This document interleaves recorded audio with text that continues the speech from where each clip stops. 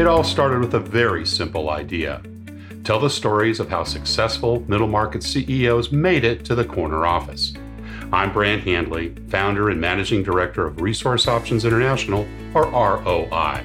We're the USA's premier executive search firm focused exclusively on empowering middle market companies to attract, hire, and retain A players while transforming top executives' careers and lives. ROI's Into the Corner office is dedicated to discovering how middle market CEOs advance their career, and we're making these remarkable and sometimes quite unbelievable stories available to you for the very first time. Listen and learn about the challenges they've overcome, the interesting people they've met along the way, and the lessons learned that steered these executives' unique journey into a middle market corner office of their own.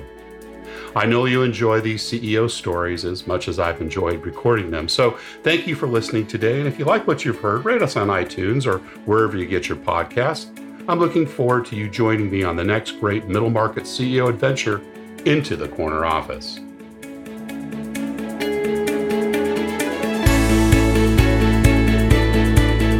Today, my guest is CEO Daryl Lyons. Daryl is the co-founder of Pax Financial Group, which was recognized as one of the fastest growing companies in the United States by Inc.com or Inc. 5000. He is the author of Small Business Big Pressure, The Grand Money Chasm, and 18 to 80, and he's a contributor to Forbes.com, the San Antonio Business Journal, and Living Well. He's on the Advisory Council for Ramsey Solutions, the National Federation of Independent Business Owners in Texas. Daryl Lyons, welcome into the corner office. I'm appreciative of being on here. Thank you. It's great to have you here, and it's great to have another fellow C12 member. We talked a little bit about that before the podcast, and I'm sure we'll find a way to weave in what C12 is all about over the course of our discussion and our conversation today. But, we like to start with the early years, and maybe you can tell me a little bit about what those were like for you. Where did you grow up, and, what was your early family life like? Yeah, sure. I'm a South Texas guy, so I'm currently living in San Antonio and grew up in the South Texas area. Lived in Harlingen for a little while, which is about 30 minutes from the border. And then my parents moved up to Castroville, a small cornfield town right outside of San Antonio. And I thought I was going to play football in college, but it didn't work out, and ended up going to a local university called St. Mary's University, and ended up, instead of focusing on football, I actually focused on finance right out the chute. All right. Well, I can see where that career has led you, or that early decisions led you. What about brothers and sisters? Growing up, were you an only child, younger brothers or older brothers and sisters? I'm the oldest of three, so I have a younger brother who's an entrepreneur and a younger sister who's also an entrepreneur. And, what kind of influences did they have on you? Or were you kind of more of the mentor, doing the babysitting and helping bringing them up along with your parents? It's as a parent now, that's not a sensitive spot, one that I've recovered from, but I wish I would have been more of a parent. And because we had a rough childhood, and it was a lot of ups and downs financially, and parents and divorce and everything. It was not tough. And for me as an older sibling, I was just trying to survive. And in retrospect, I wish I would have played the role of mentoring and guiding, but I was just a kid just trying to survive like anyone else. Yeah, sure. So did your parents get divorced quite young? They did. They got married when my mom was 16, my dad was 20. So they were just figuring out life, and when they had me, and they had to deal with a lot. And it was a tough situation. My grandfather was a World War II veteran from Iwo Jima, and he had PTSD before they knew PTSD. So there's a lot of challenges in my life growing up, and we had a lot to overcome, and including financial setbacks, very difficult times. And so that's part of who I am today. Funny thing is, my parents are together today despite having been divorced a couple of times, but they're sweet people. Well, it sounds like you probably had some outside influences in your life. It sounds like you played some sports as well. Tell me about some of those relationships. Was there anyone in particular that, had an early influence on, kind of your direction and finding your true north? Yeah, I think there's a couple people. It's so encouraging to have somebody that encourages you, right? And pours in courage. And I did have a coach that believed in me, and he would yell at me like no one's business. He'd foam at the mouth when he was screaming at me on the football field, but he believed in me and that I had talent. I'll never forget him. And then in college, I had a a lady that pulled me aside. She was a professor, Dr. Persland, and she said, you're really good at this accounting stuff. Can you tutor other people? And so I just had a couple people that, you just meditate and think about those words of encouragement, and you never let it go. I know that the C12, as we're both members, is a group of men, with the Christian faith and bringing that into the marketplace. Was that something that you had growing up, or did you find your spiritual path later in life? Yeah, so my mom's a praying mom, a good mom. I went to church when I was a kid. Sometimes my motive was girls and not church, but I still went to church. And then I've been relentlessly pursuing God and responding to His pursuit of me since I was a kid. I've been very hungry for it, and C12 just really elevated that and helped me integrate that passion I have into the workplace. And so that made me feel more authentic when I didn't have to be two separate people. A person at home and a person at work were two different Christians. Now I'm the same person in both places. Yeah, cool. That's a similar story I have as well. Back to your school days. Were you a good student at school, Daryl? Yeah, I was above average. I was compliant, right? I'd always get things done. I got decent grades. I mean, it was, B's and maybe an A every now and again, but it was just, I was mainly compliant, pretty much a good hard worker. And I just like football. I just wanted to play football. And when I went to college, how old were you when you first got involved in football? Was that like junior high school years or younger? Yeah, I remember this is going to age me, but and it's all relative. But the first time I watched football was the Bears versus the Patriots in the Super Bowl, and that was '85. So I guess I was 9, and since then I love the game. And just thought I was going to play for the Cowboys. And I never had the talent, so don't misunderstand. But in my head, I thought I was going to. And by the grace of God, I didn't play football because finance has proven to be a great career. Any other outside activities other than football? Music, theater, public speaking, anything else you got involved with early on? Oh, when I was growing up, I spent a lot of time out on the basketball court. I didn't play basketball. I ran track, but I loved playing basketball, and I just played pickup games pretty much every day that I could. And I enjoyed drawing. Loved drawing, and I enjoyed, believe it or not, and now I have authored 3 books, but I actually like writing. I enjoyed poetry. I enjoyed reading and writing stories. It's just something I enjoy doing. Yeah. What about entrepreneurial things? Did you have the ubiquitous paper route or, sell Christmas cards, that type of thing when you were growing up for extra spending money? Yeah, my neighbor, he had a baseball card gig, and so he'd go to the card shows and he'd have me work the card booth, and I'd negotiate with people and sell cards, and then he'd pay me in cards, and I didn't get paid money. Right. I got paid in sports cards, so I'd work a whole day. My mom was so mad at the guy because she thought he was ripping me off, and I was so excited to get sports building out your collection. That's cool. What about some early jobs during high school and college? Did you work part-time, have to pay your way through school? In high school, one of my worst jobs ever was at 3:00 in the morning. I'd have to go into Whataburger or McDonald's and take the high pressure spray and clean out the grease from the hoods, and then then vacuum with it the whole thing up and then dump it. It was the worst job in the world. And then in college, from every day, 6 days a week for all the time I was in college, I worked at a bank, and I was a bank teller the whole time, and I learned so much about banking and really loved the job. And I actually worked on a side of town that most people spoke Spanish. In fact, in this particular area, it's one of the highest teenage pregnancy rates in the entire country. Very low income, beautiful community with beautiful families. We did get robbed more than one occasion, but I love that community, love the people, and loved banking. I thought I was going to be a banker the rest of my life, and then and it changed when Nations Bank and Bank of America merged, and all of the relationships of people I looked up to got laid off, and I just thought maybe I'm going to do something else. So I changed directions. So you went to St. Mary's, and did you decide on that financial, direction? You got your BBA in accounting and corporate financial management, looks like. And did you decide on that based on, working for the bank, or was it that professor that kind of influenced you to decide which major you'd go out and get a degree for? Yeah, so I took another course in investments in undergrad, and they gave us a bunch of fake money, and they said whoever makes the most money wins, and I made the most money, so I won. And so I'm sitting there going, okay, I understand accounting and tax, and I get banking, and I get investment. So what can I do with this? And I just started studying. This was when a lot of research was still in libraries. So I spent all this time studying career paths, and I never knew there was a career path called financial planning. I mean, I lived in a trailer park, so you don't do financial planning in trailer parks. Right, And right. so financial planning, that's amazing. And so I just started to put it all together, and that's the career I wanted. If I felt right, felt like it was a skill set that I had. Yeah, awesome.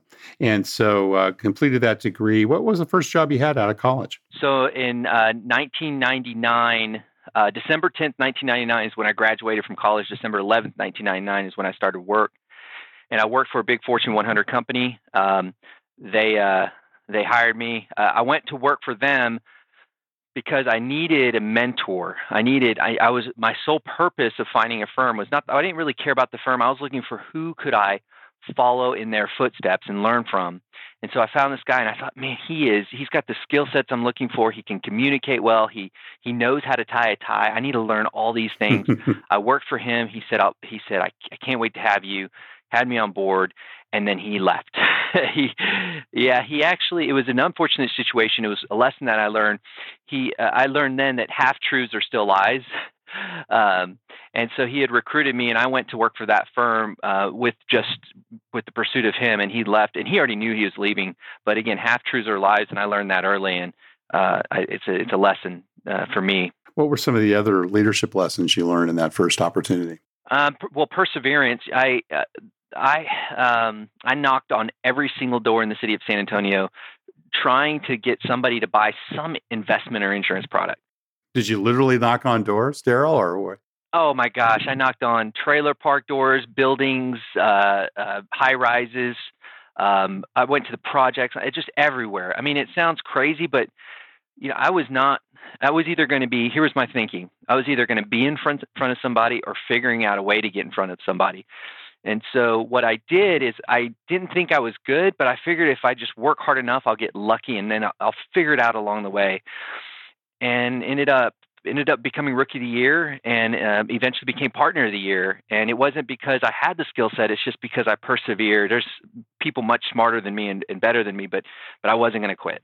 Did you manage people in that position or at that company? After I sold products a couple years, they grabbed me and said, "Hey, we want you to be a manager."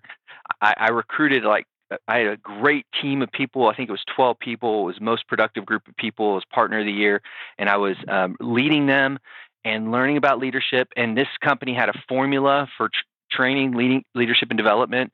There's 3 steps. There's performance review and plan, where it's one-on-one. There's field observation and demonstration, and then there's individual instruction and drill, where we role played. I learned that methodology and that skill set. I still apply it today. It was beautiful. What were some of the early management lessons you learned once you started, running a team? Yeah.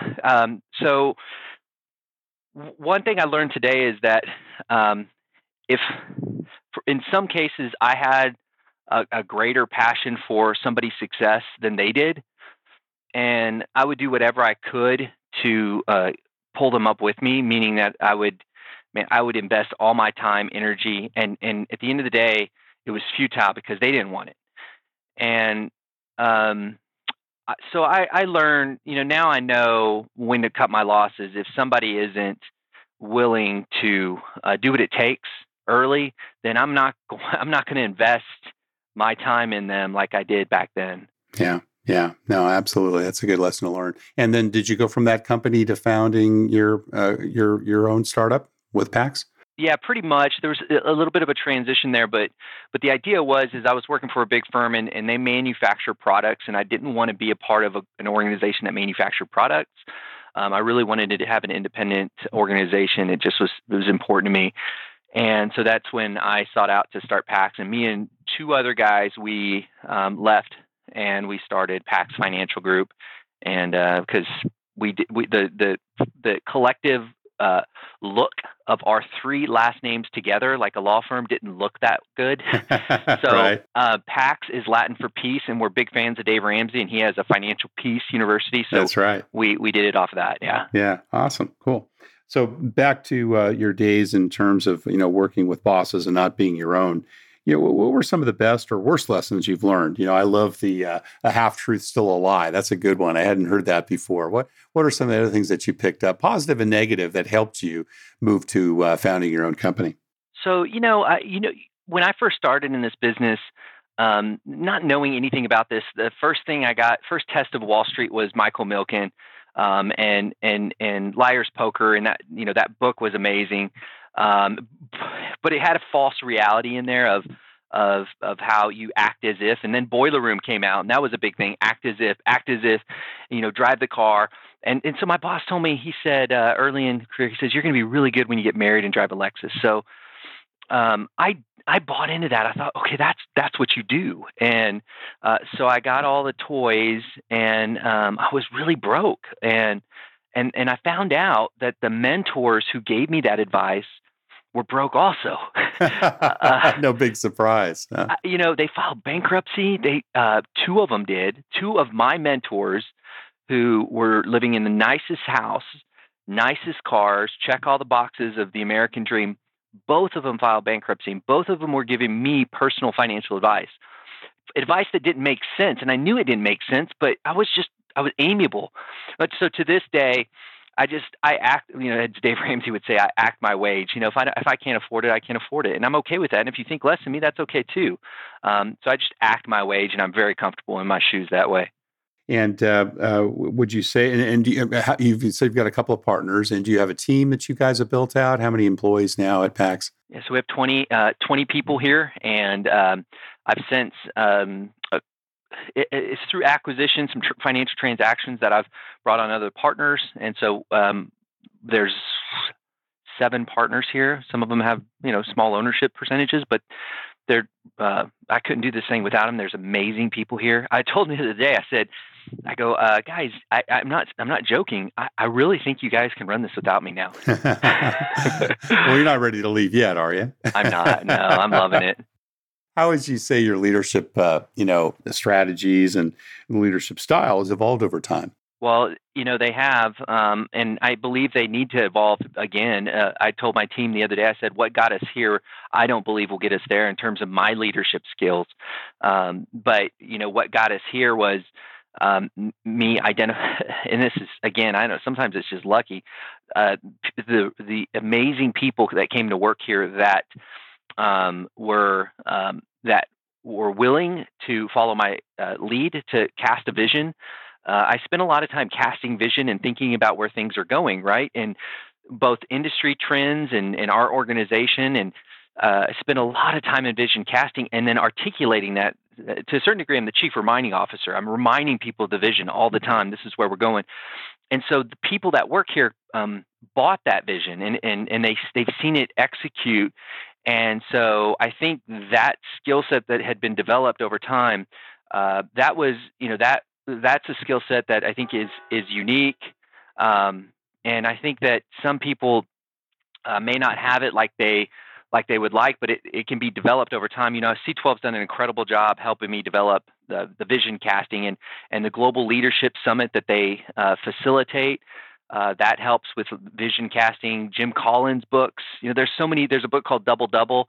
And so that vision casting skill is one that has been developed over time. But I actually think that the skill sets for the next iteration of our organization have to be even better than that. And so we're working on that right now. Talk to me a little bit about your thoughts on building a company culture. How do you do that? What does that look like? And how important has that been to you? Well, it's very important. So, and this is, I guess it's kind of a brag because we've been one of the best places to work in the city for multiple years, and year after year after year, one of the best places to work. And it's about culture. And how do you develop the culture? You have a standard in which you are authentically living out that standard. So as a business owner, I think you've seen this over and over again, when you have a separate standard for who you are versus everyone else, that doesn't work over time, and people they become disenchanted with that disconnect, which is certainly hypocritical. So having a standard that you adhere to for everything, even the little things, even the little tiny things, if you expect somebody to pick up paper clips on the floor and you walk over one, then that's just that's hypocritical, and frankly that's jeopardizing your integrity and your leadership. So I think that's an important first step. What would you say is unusual or perhaps unique about PAX in your culture? Well, one thing is unique. We pray together. Not a lot of companies do that. We spend some time praying. We pray for each other. That's a big part of it. And I mean, it's weird because I'll fire somebody right after I prayed for them. And I know it sounds weird, but I'm still running business here. And if you violate or if you're not meeting the expectations of excellence, then we do have to let you go. But the reality is, even after you're gone, I'm still, as a leader, I've got a list of former employees that I still pray for because I honestly care about them. But the organization is very important to maintain our standard of excellence. So I think that idea of praying is really a unique thing in our organization, and I've kind of let go of that being a threat to our organization. I just got over it and said, this is what we do. Anything else that's unique or unusual? We certainly have fun together. So we have what we call, instead of every year we don't retreat. We don't have a PAX retreat. Because we advance. So it's just a little play on words. But we do advance every year, and then I have an opportunity to share that vision, revise the vision, reflect on the prior year, and celebrate with others. And then we pass out little awards at that event, and we call those Paxies. And they're silly, fun awards that everyone makes up. And it's in good color, good humor, but it allows us to all celebrate, have fun, make fun of ourselves. And we have employees that have kept these Paxie awards every single year. So I've got one employee that's had his Paxies for 7 years. They're actually real proud of them. It's a lot of fun. It's important. It's so good that you do that. I know from the various recruiting we've done, and people always talk to me about sales incentives and talk about, well, what do we need to do to attract this person? I said, just give them the recognition. A lot of owners, business owners and CEOs, they just don't understand how important that is. And whether it's just a silly little gift or a pat on the back or a public recognition, it just means so much to people. Yeah, and I'm not good at it. I have to be I have to systematize it. I hate to say that, but because I need to be better at it. But you run 90 miles an hour, but systematizing is very important, meaning that every week I have a checklist of things that I do. And one of them is, okay, who am I going to celebrate, right? What do you look for? You've got 20 employees, you're probably growing as well, and you've got some degree of turnover. What do you look for when you're making bets on the people you invest in? Yeah, good question. So first of all, I don't really do the hiring anymore because, and I've probably gotten better, but a lot of times I look at somebody and go, man, you're so messed up, but I can fix you. Come on board. Right. I am so bad at that. I've hired so many bad people because I just see the best in them and an opportunity to fix them, and then they are train wrecks. And oh my gosh, I've done that so many times. So I've actually You've stepped away from it. I've stepped away. And I have people that protect me because they care about the organization, want to protect me, and they do an incredible job. I gave them a process that I thought was excellent for screening of some questions to ask. One of the questions might certainly be, what type of books are you reading? And that simple question helps me understand, first of all, are they a reader? And it gives me a pulse of what's important to them and if they're critically thinking and exercising the habits of improvement. Speaking of writing books, you'd mentioned prior to the podcast that you've got a new book coming out. And as we've read, you've got a number that you've written in the past. It's not too common that you find, people that are in your industry that are writing a lot of books. Tell us a little bit about your motivation for doing so. And, tell us a little bit about the book that's coming out. So my motivation is because I'm a very poor golfer. So I don't play golf. So I write. And I do enjoy. Here's the thing: when I write things down, it crystallizes my thoughts. It helps me understand something better, and I'm really critically think about something. So I'll write blog posts and on LinkedIn, and I've written for several articles in Forbes. But writing a book, man, you really got to make sure you know what you're talking about. And so that process is really awesome. And this latest book is called 18 to 80. This one's going to be really cool because it's everything somebody should be doing with their money from age 18 to age 80, and every chapter is a chapter about money. So others in chapter 18, chapter 19, chapter 20. And so let's say somebody's 50 and they open the book and say, okay, I need to read something about 50. Then they're going to go maybe 49, and then they're going to say, what about my 30-year-old son, or what about my 70-year-old mom? So it's going to allow them to have a frame of reference for people they love. I like that. And when's that coming out? That'll be out October 16th, 2018. Awesome. Great. We'll look forward to receiving that. Well, listen, Daryl, you've been very generous with your time, but we always like to ask one last question, and that's, for the middle market audience that are looking to, achieve their own CEO success, or perhaps found a company, as you have. What career and life advice would you give to someone that's, got their eyes on their own corner office? Absolutely easy. I would tell you this 10 times over, but it's easy to say, hard to do. And that is, in the pursuit of excellence, everything that you do with mental toughness, extra effort, work hard, checking all the boxes, everything you do it without worry. Because decisions rooted in worry take you down to a place where it's inefficiency, cloudy brains, or maybe even emotional decisions. So do everything without worry. Yeah, that's great. And I love what you're saying earlier about persistence. That seems to be something that you have certainly exemplified in your career as well. Oh my gosh, yeah. Sometimes just idiotic persistence. But I did it anyways. I was not going to fail. Well, Daryl Hans, thank you so much for your time and sharing your career journey with us. Best of luck as you continue to grow Pax Financial. Thank you much for having me. Thank you for listening to Into the Corner Office with Brant Hanley. We hope you enjoyed hearing our guest CEO story as much as we did. If you want to hear more CEOs reveal their journey into the corner office, please subscribe via iTunes and tell your friends and colleagues. For more information about Brant, Resource Options International, and the mighty middle market, visit www.goforroi.com. We look forward to having you join us for our next episode.